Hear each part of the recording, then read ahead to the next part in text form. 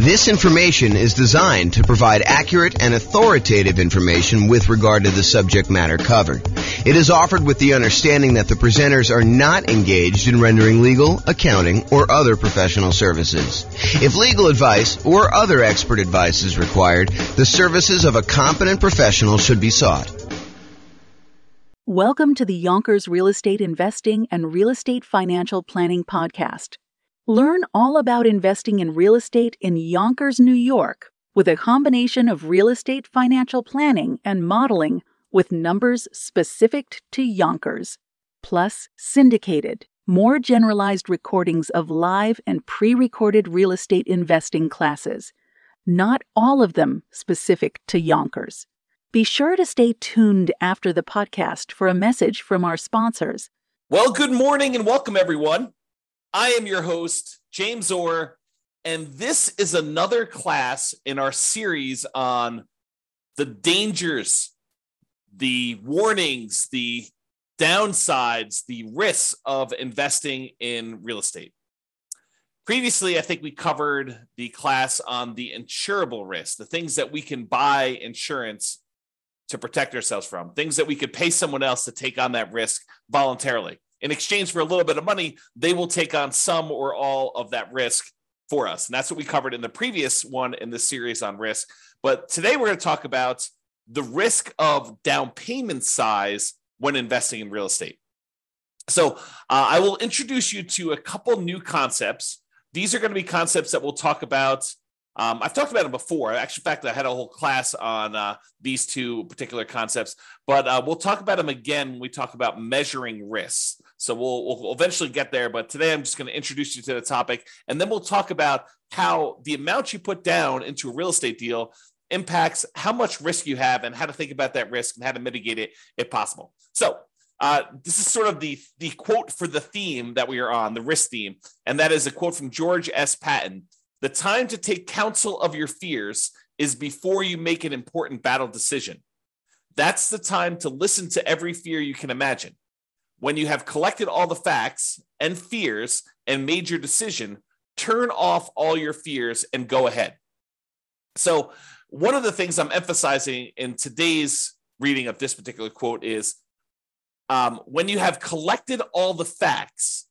So one of the things I'm going to go over today is I'm going to show you historical data as to how likely we are to see a drop in home prices and how severe those drops are. So we will look at the Case-Shiller data and look at how frequently these things happen. And then we'll look at it in the kind of like view from the lens of down payment size and how if we see a pretty significant decline in property values, like how that is impacted by how much you have invested in the deal, what your down payment that you are there. So the question is, what are your fears relating to real estate?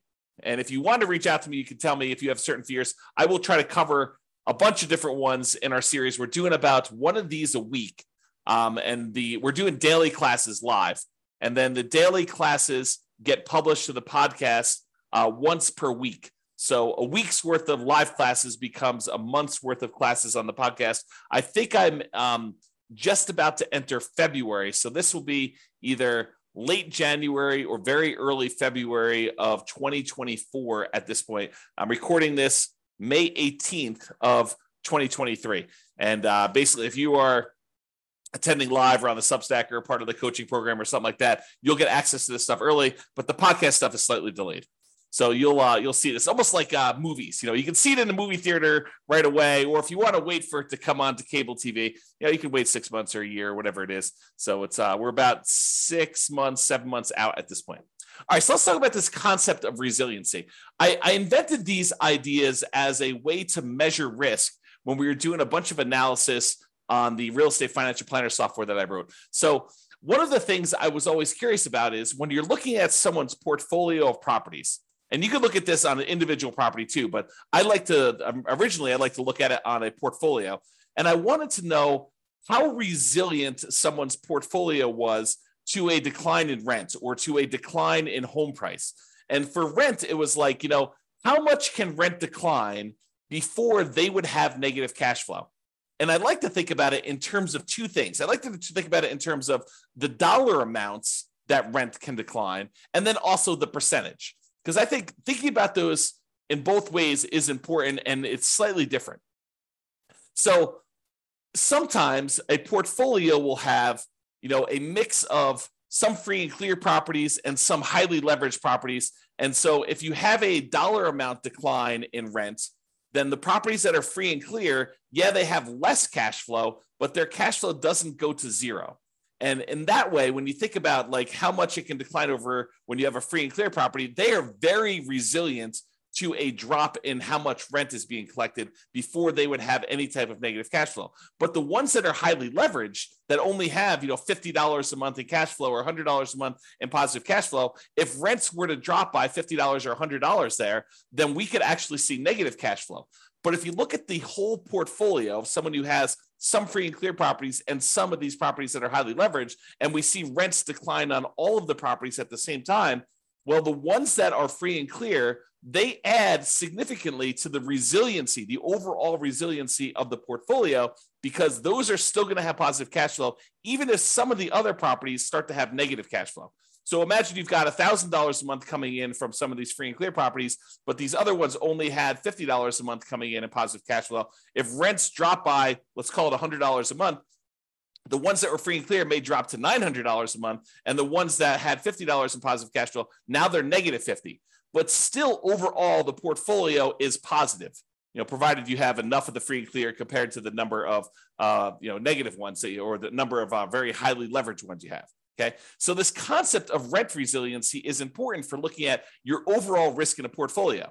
You could have $10,000 a month in positive cash flow, but if it's made up of all $50 a month, per door type of cash flow, and then rents drop by $50 a month on your kind of like entire portfolio, you could go to zero cash flow overnight. You could go from having $10,000 a month because you had whatever that is, 200 doors at $50 a month.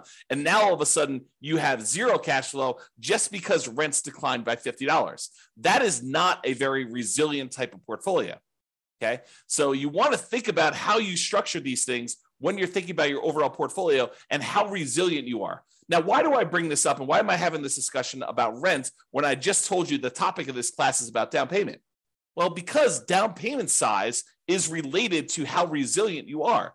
The more you put down, in general, the more resilient you are to drops in rent and also to drops in price. Because the price resiliency works in a similar way. It talks about how much prices on properties can drop before you'd have negative equity, before you'd be underwater, before you'd be upside down on your mortgage, where you owe more than the property is worth. Imagine for a minute that you bought a property all cash. Well, in order for you to have negative equity, the property value would need to go to zero because you don't have a loan on the property. Okay. But if you had a property where you bought it with nothing down, you got a VA loan, and then the next year property values went down 5%, which isn't unreasonable. It's not an unusual thing to have property values go down by 5%, which we will talk about in detail here in a moment.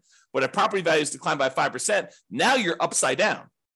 Now you have negative equity in that property, but you also had nothing in the deal. And this is sort of the concept we're going to talk about here, is that when you put nothing down, you're not losing any of your own money directly, at least not in the immediate time. If you hold out through the time period, then you might not lose any money at all if you wait for the market to recover. Okay. So this concept of how much you put down impacts how resilient you are, both in terms of rent and price. And rent is a little bit of a less direct one, but it is still related. It's still correlated. The more you put down, the more you have invested in the deal, the more resilient you are in general to both rent resiliency, how far rents can drop before you have negative cash flow, and also the price resiliency. Okay, so that's why we're sort of talking about these, and that's why we're going to discuss Case-Shiller. So Case-Shiller, this is a chart from John Wake's website, realestatedecoded.com. If you ever want any charts on the Case-Shiller stuff. John does an amazing job of putting out some updated charts whenever they update the Case-Shiller indexes. He updates all of his charts on there, and they're really, really good. You can drill down into most major metropolitan city, kind of like MSA areas, I think is how they break it out. But you can go look at all the different ones. And basically, I just pulled one of, 24 charts that he's got up here. And some of them are really, really, really good. Like I should do entire classes on some of the charts that he has. They're just that good. But this one basically shows you home price appreciation. And what home price appreciation will measure is what is the change in value over the previous 12 months of homes in the various markets. And I basically highlighted the entire USA. So we're using the entire United States, although you could go look at individual cities and see what I'm talking about here. And I'll make a comment on that in a second. But what it basically does, it shows you like, what is the change in value in home prices? When it's positive, we're thinking it's a positive appreciation or the property value went up. Okay. So all these numbers above this zero line are showing you where the market actually gained year over year, where the property values increased from the previous year on that. And the ones where it's below zero are the times when the property values actually went down in that marketplace. So they went from a year previously, they were higher than they were in that year. Now, just eyeballing this, I want you to understand that, there are lots of times when home prices went up, this is probably 8%, 9%, 7%, somewhere in there. And then there are times in 1991 where this is, slightly negative here, where property values had gone down and then they kind of went up for a while, and they stayed up for, whatever that is, a decade or two. And then it kind of went down here and it's kind of really, really low. And we had this big negative dip here in the 2008, 2009 period. And it was still low, going into the 2011 period. And then it went back up above and we started seeing positive appreciation. And then over the last few years, we've seen pretty massive positive appreciation, like record-breaking ones, at least in this scale, going back to 1987. And then we're kind of down low again, where we're seeing very little appreciation, or in some markets, we're seeing the negatives. So all of these really faint lines in the background, those are individual cities. And you can see even sometimes when the U.S. market is, doing okay appreciation-wise, 3% or so, sometimes we have some markets that are actually seeing negative appreciation or property values declining. And some markets suffered a lot worse than the overall U.S. market did. Like during this example decline during 2008, 2009, we saw values drop to 35% or so doing this. Okay, so markets do matter, and some markets here were up a lot, like over 50%. And you could see over this thing where just most recent time, 2021 to 2022, we had some markets pushing 30%. Kind of like appreciation rates there. The U.S. one, it looks like it's around 20% or so, but there were some markets that didn't go up quite as much. Not any that were negative during this time, but you could see that there's a wide range of these values. So what I want you to take away from this chart is, number one, it's a limited data set. This only goes back to 1987.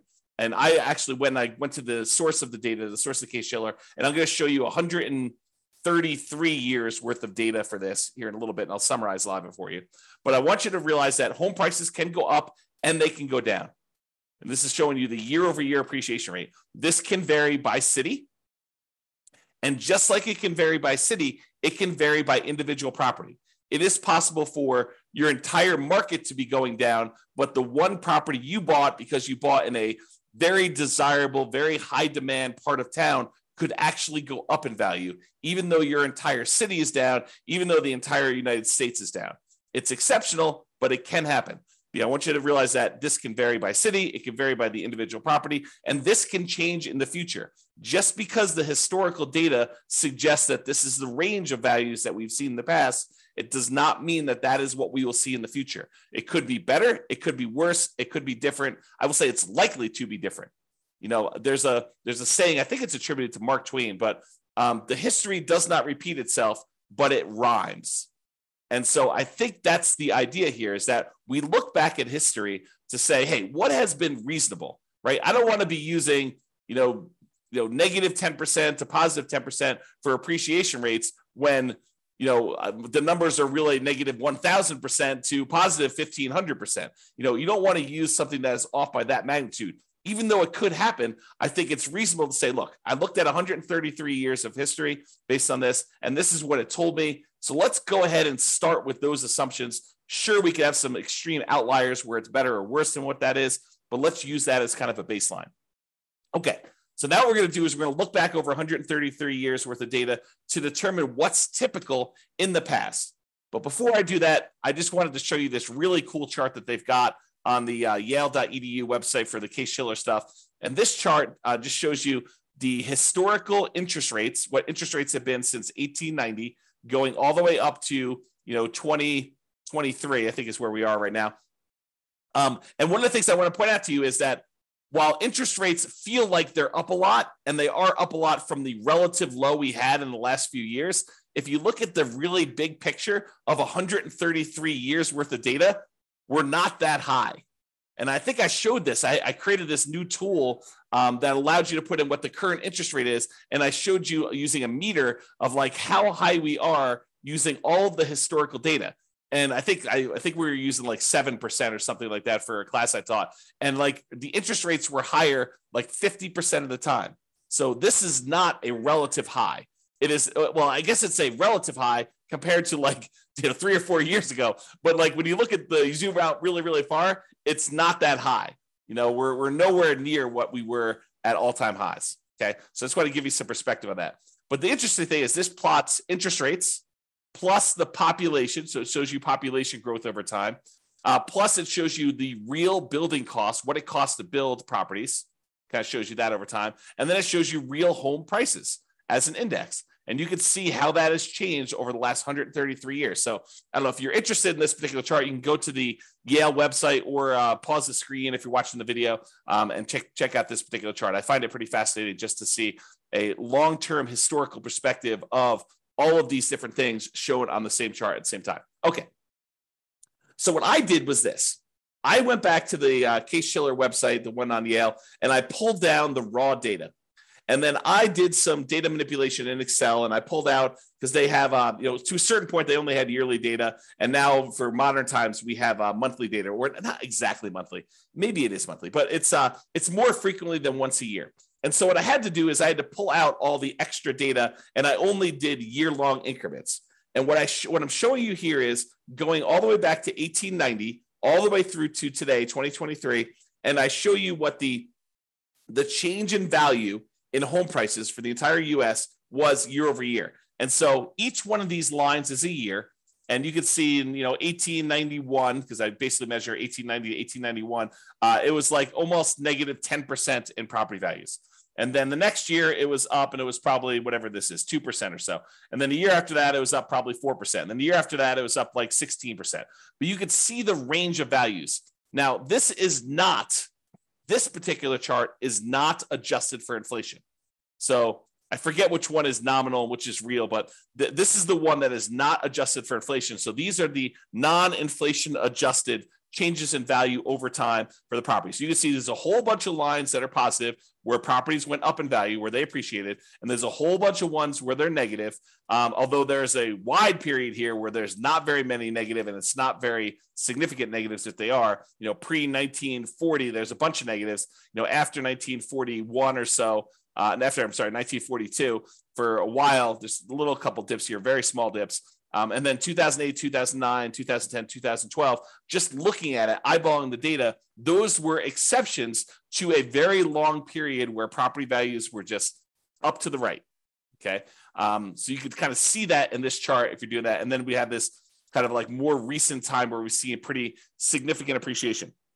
Now, I also took the average appreciation for this time period, the median appreciation for this time period, and the compounding annual growth rate for this time period. So the average of all of the appreciation rates, the year over year appreciation rates based on Case-Shiller data for the entire United States is 3.61% per year.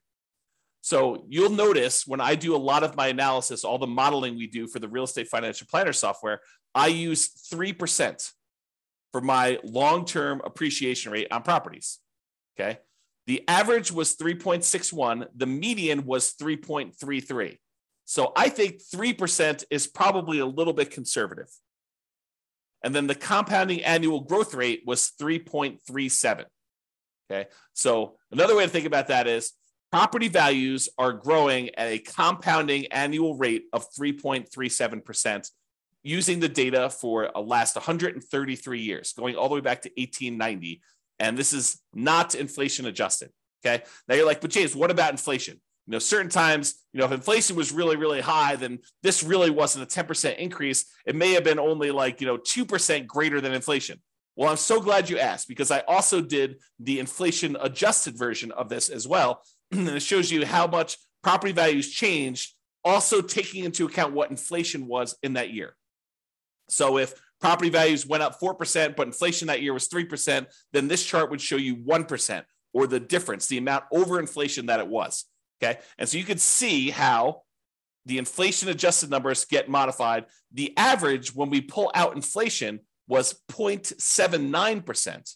So property values went up on average 0.79% per year over what inflation was. Is another way of saying that. Okay. And then the median was 0.07%.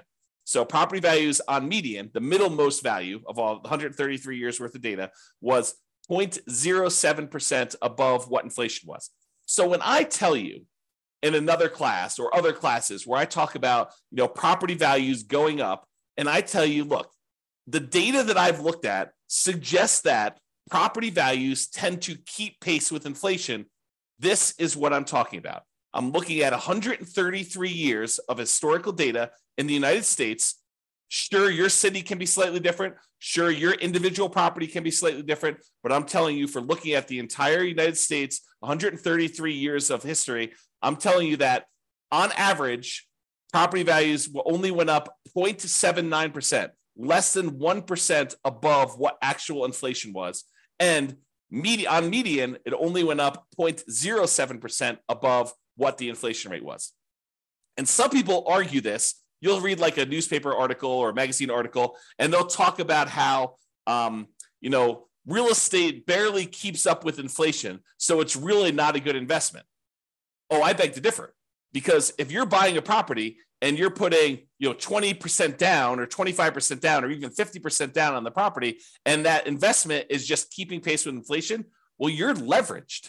You only put, let's use an actual example. You have a $100,000 property, you put in $20,000. If inflation was 3% and the property actually went up 4% in value, then the property value went up $4,000 on $100,000. Okay. But it really, for inflation reasons, it only went up $1,000. Okay. That's fine, because now you invested $20,000 and you got a $4,000 return, not adjusted for inflation, or a $1,000 return adjusted for inflation. You made $1,000 on $20,000. That's 5%. That's after inflation. So the point is, you're leveraged. You're getting a 5-to-1 return because you are 5-to-1 leverage. You put down 20% or 1/5 of the property value. If you put down half, you'd be 2-to-1 leverage. If you put down a third, you'd be 3-to-1 leverage. If you put down 5%, you'd be 20-to-1 leveraged. If you go and you do the nomad strategy, you get 20-to-1 leverage. So you're getting 20 times what the leverage factor is. Okay. So when we talk about this, if property values are keeping pace with inflation, that's awesome if we are leveraged, because it means we're getting a leverage return above inflation. Okay. So the compounding annual growth rate for the inflation adjusted one is 0.56% per year. Okay. Now, I just wanted to show you these so that you can understand how inflation adjusted works and how the inflation one works. So you can kind of see these. If you want to kind of pause the chart, you can look at those and get a feel for all the stuff. Okay. Now what I did is I said to you, okay, we can look at this chart and we could say, okay, how many of these were, below, what did I do here? Below 15%. Whoops, right here. Below 15% decline. And we could add up and try to figure out how many of these were below 15%. And we could see that there were 8 that were in this range of negative 14.6 to negative 9.6 appreciation rate. So there were 8 values where they were below these numbers. Okay. And there were 17 values between negative 9.6 and negative 4.6. So 17 times out of 133, we saw this range of appreciation rates. And there were 46 years out of 133 is a better way of saying that, where it was between negative 4.6 and 0.40. So almost zero. Okay. And then 34 years out of 103, where property values went up basically somewhere between 0 and 5% and change. And then 20 years where property values went up between 5.4% and 10.4%. And then there were 5 years where it went up between 10% and 15%. I'm rounding. And then one where it went up between 15 and 20, one where it went up between 20 and 25, 0 where it went up 25 to 30, and one where it went up between 30 and 35%. Okay. I rounded to make it a little easier to say it. But if you want to look at the chart, you can see the actual data. Okay. And it shows you that these are the more common numbers because they occur more frequently. And this is the range of what we might expect to see. There's times when property values go down. And it happens, what I would say is relatively frequently. I mean, not like extremely rare, but 8 times out of 133, we saw a decline of this amount. And 17 times out of 133, we saw property values decline this amount. And 46 times we saw property values decline this amount. So we definitely have, when you add all these up, we definitely have a significant portion of time where property values have declined. And then we see all of these where property values have gone up. All right. I just summarized this a little bit better, and I'm showing you fewer buckets to make the lesson clearer. So 66 times out of 133, property values declined. They were less than 0 as far as appreciation rate, not inflation adjusted. Okay. 37%, not percent, but 37 times out of 133, the property values went up somewhere between 0 and 5%.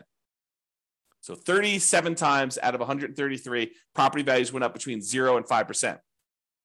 And then 21 times out of 133, property values went up between 5 and 10% in a year. And then 9 times out of 133, it went up greater than 10%. So we could see just this feeling of what is happening. Now, why am I making a big deal out of this when we're talking about the amount of down payment? Well, I want to talk about the risk matrix. And I think I introduced this in the class we did last time on risk, but I've also taught this previously. And what I want to show you is this idea of risk matrix. So the risk matrix is like in this case, a 3x3 square, although it's rectangular shape just because of the width. And it shows you severity across the top. So these are the lowest severity events. And then these are the highest severity events. So one is a low severe event, property values moving very little in this example, or really large severity events where property values moved greater than 15%, greater than 15% appreciation or greater than negative 15% negative appreciation is what we're looking at there. And then we have on the left-hand side, how likely is this to happen? Lowest likelihood is a 1, very low probability of this happening, maybe 1 year out of 133. And then you have a high likelihood, where 1/3 of all the years this happens.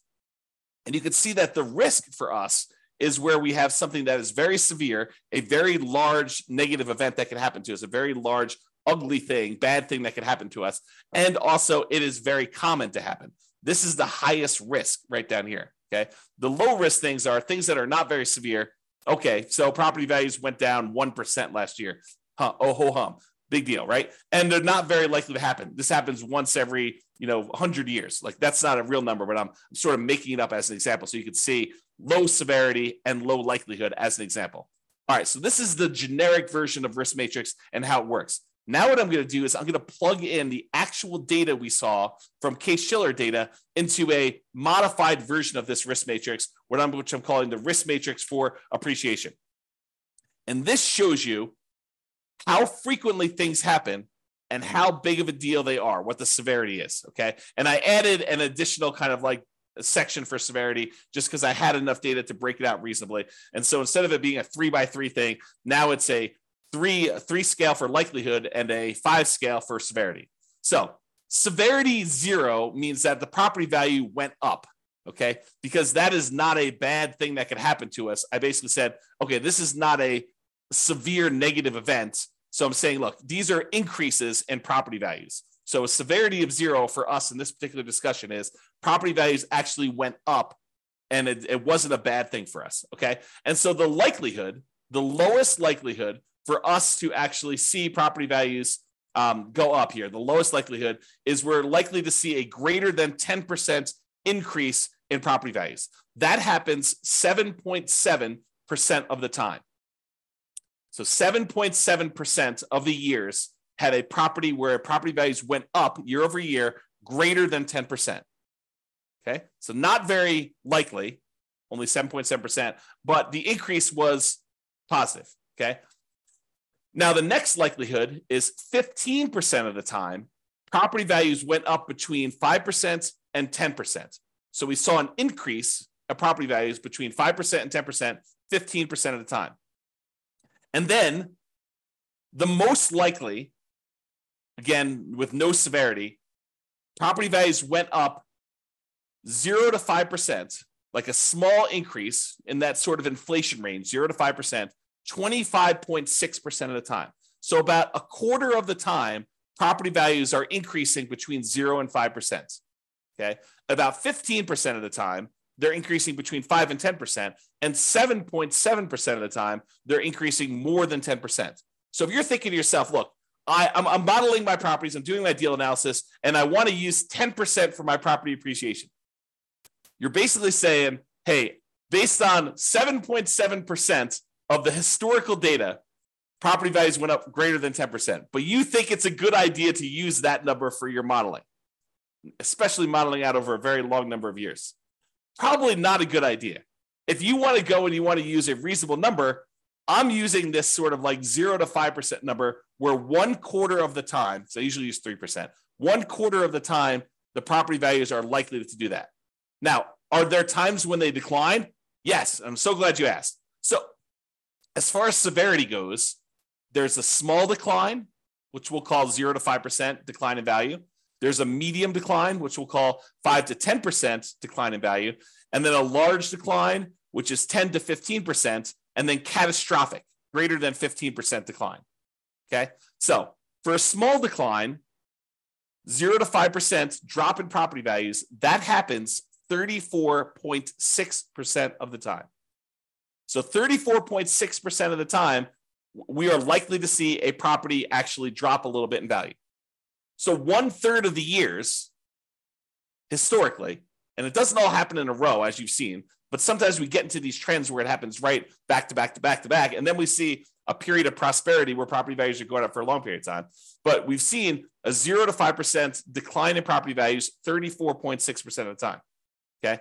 Now, if we add all these up, 25.6, 15, that's like 40. This is 40 plus 7. We'll call 40 plus 8. So 48% of the time, property values are going up. 34.6% of the time, property values are dropping between 0 and 5. Okay. Now, the medium decline, and by the way, this is a likelihood, it's relatively likely. It's a high likelihood event, which is why it's this bright orange, right? Bright yellow, right? Now, this next one is a situation where we have a medium likelihood.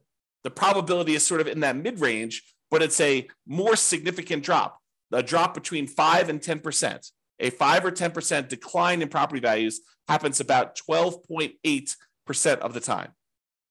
Okay, so about 12.8% of the time, a little more than 10%, we're seeing property values go down between 5 and 10% in a given year. And then as far as large decline goes, between 10 and 15% decline, that happens very infrequently. So it's a low likelihood, but a very severe thing for us, having property values go down 10 to 15%. That happens 6% of the time. Okay, 6% of the time. And we've not seen, according to the US historical data, remember each city's data will be different, and we've seen catastrophic declines in other cities. But as far as overall US data goes, we have not seen 0% of the time a greater than 15% decline, which I think is interesting, right? So these fears we have about things are relatively low probability type events. Not that they can't exist, not that they won't happen, but they're relatively low. So when we look at this, we think to ourselves, okay, what does this mean for me in terms of down payment? And how is this risky for me? Okay, so we introduce these ideas of resiliency. How much can the price decline before you have negative equity? Well, now we better understand how frequently property values are likely to go up and how likely they are to go down. Just looking at the last 133 years of historical data. Not saying that the future will be different, but this gives us an idea of what that will be like. So we could look at this and say, look, if I'm putting large amounts down, how does that impact me? If I'm putting medium amounts down, how does that impact me? If I'm putting nothing down, how does that impact me? And how does it impact if I'm putting little down? Okay, so we can look at that and say, how much price can decline before I have negative equity? And what does that even mean to me as far as a risk? And then rent resiliency, because how much you put down impacts how much cash flow you get, because they're correlated. The more you put down, the more likely you are to have positive cash flow. The less you put down, the more likely you are to have deferred down payment or negative cash flow or lower cash flow. Okay, so rent resiliency is related to how much we put down. You both get a better interest rate by putting more down, and you also are borrowing less, so the amount you're paying actually goes down. Okay, so if you have no money in a deal, if you put zero down, what are you risking if we see these declines in property values? Well, you're really risking your credit, because if for some reason you abandon the property, your credit is what's at risk. If you have no money in the deal, you have no money at risk. None of your own money at risk. Now, it may feel like you have money at risk. For example, let's say you put nothing into a deal, and for the first 2 years, that thing goes crazy. It's up 10%, and then it's up 10% again. So, the property is up 20% over the first 2 years. So it feels like you have a lot of your own money in the deal, when in fact you have none of your own money because you put nothing down to begin with. And now you have equity because the property value went up over 2 years. Maybe you paid down a little bit on the loan, so you actually have a little bit of equity there. But really, if the property values were to drop multiple years in a row and you actually have negative equity now, the property value drops below what you owe, did you lose any money? I think some people would argue, yes, I lost money because those gains that I had were there in the property and now I don't have them anymore. So yes, I lost money, James. Of course I did. But did you? You don't really realize those gains until you sell the property or you do some type of cash out refinance. So those were just sort of like paper gains. There were paper losses or paper gains on the property while you didn't actually sell it or you didn't cash out refinance it and pull that money out. And you had no of your own money in the deal. Now, if you abandon the property, let's say property values, they drop in half. So you're up 20%, now they've dropped in half. So now you're whatever that is, negative 40% down or something like that, right? So you're down 40% from where you were originally. And now you're like, I'm upside down in this property. It's hemorrhaging cash flow. I can't get it rented. It's almost not worth doing. I could go buy a property next door for, the half of, almost half of what I was buying the other properties for. Maybe I should just jettison this and leave. Well, what are you risking? You're risking your credit. Because if you had a loan on that property and it was tied to your credit report, you're risking that. And then you got to value, what is your credit worth? What is it worth to have a foreclosure and or bankruptcy on your credit? It limits what you could do for whatever it is, 5 years, 7 years, and doing certain things. Your ability to get certain loans comes back relatively quickly. FHA, I think you could do that. Don't quote me on this, but from memory, I think it's like 3 years or something. You can get an FHA loan. Maybe it's even 2. Go check with your lender if you've got questions about that. I don't remember what it was, but you could go get loans after this happens. And you could buy properties creatively, technically, right? I mean, you go and negotiate directly with a seller. The seller doesn't say to you, hey, listen, it's a 3-year term for me to wait for a bankruptcy. No, they'll negotiate with you and they feel comfortable doing the deal. And maybe you give them enough down payment. Maybe they're like, hey, it doesn't matter if you had a bankruptcy or foreclosure yesterday. I don't care.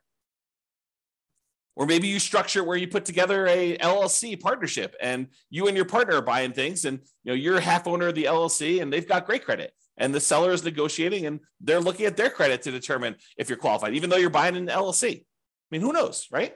There's all sorts of what ifs here. So what is your credit worth? I think credit's important. It's a great tool for being able to get deals done and for getting great rates and lower PMI and all those other factors that go into things. There's rewards for having good credit, but you got to measure what that is in terms of the risk you have when you're thinking about putting nothing down or little down in the deal. Okay. Now, by putting little or nothing down in the deal, you're much more likely to have negative cash flow in this case, which means your ability to hold onto the property is limited to your ability to continue to feed the property. If you have negative cash flow, that means that you need to come up with money outside of the deal in order to continue to fund the deal. You got a great job, you got great income, you got great, reserves that are protected. You're not at risk of losing those. Then maybe you're not that worried about that because you have great holding power. Now you're buying a single rental property. You've got negative $200 a month cash flow, but you have $1 million in CDs. Do you feel comfortable there? Probably. Even with drops in prices and drops in rents, regardless of you putting nothing down in the deal and having negative cash flow in that case. Okay. Now you have negative $800 a month cash flow and you got $5,000 in savings. Very different story. Very, very, very different story. Okay. And then measures of debt. When we're putting almost nothing into the deal, usually that means that we're going to have lower or negative cash flow, and our debt to income ratio is probably going to be worse than someone who has positive cash flow because the property is not helping them with their debt to income ratio. Right? Debt to income is going to be lower. Their debt to net worth, how much debt they have compared to their net worth, because they have no equity in this property, put nothing into the deal, their debt to net worth is going to be lower. So it's going to be more risky if we were to measure risk with debt to net worth. Debt to liquidity, they have really high debt. Maybe they have more liquidity because they didn't put anything more in the deal, but a lot of times they're putting nothing down because that is all they have to put down. Okay, so debt to liquidity may be impacted. And it may be impacted both ways. That's one that I could see you making a case. Look, I would rather keep $100,000 in reserves and put nothing into the deal rather than put $100,000 down, buy a property that, with 25% down, but not have any reserves. That would actually improve. That would be a choice to improve your debt to liquidity. Yes, you have really high debt, but you have really good liquidity, $100,000 versus you have no liquidity because all you've got is tied up in equity in properties, which would help with your debt to net worth, but it wouldn't help with your debt to liquidity. Okay. And then months of reserves. How many months of reserves do you have sitting on the sideline such that you have holding power and can handle things that come up? Can you handle repairs and vacancies and capital expenses and, time to do marketing for your properties? Months of reserves is kind of like almost like a special ability, a superpower that allows you to kind of like hold through a lot of these different things. Okay. So when you have no money in the deal, zero down, and property values can decrease, as we just showed, how risky are you and what are your risks associated with that? That's what we just covered. Now let's go to the other extreme because everything else is going to be in the middle. The other extreme is you buy a property for all cash. You put 100% down. Well, if property values decline and you put 100% down, you are much less likely to have any credit issues because you don't have a loan, right? No loan means you don't have any credit issues. There's nothing for you to be foreclosed on except for taxes on a property if you choose not to pay property taxes or HOA, right? But you're probably not going to have any credit issues based on that, provided you're paying all your bills. There's no immediate loss of money. You buy a property and the property value goes down and you bought it for all cash. Did you lose money? On paper. But you did not necessarily lose any of your money because if you wait 5, 10, 15 years and we look at this historical stuff, it shows that it's likely to come back. When we looked at the compounding annual growth rate numbers for this, even with the one adjusted for inflation, it's still positive. So property values are historically, over the last 133 years, they're likely to come back. It may take time. And if you think about it in the short term, you lose interim equity in the property.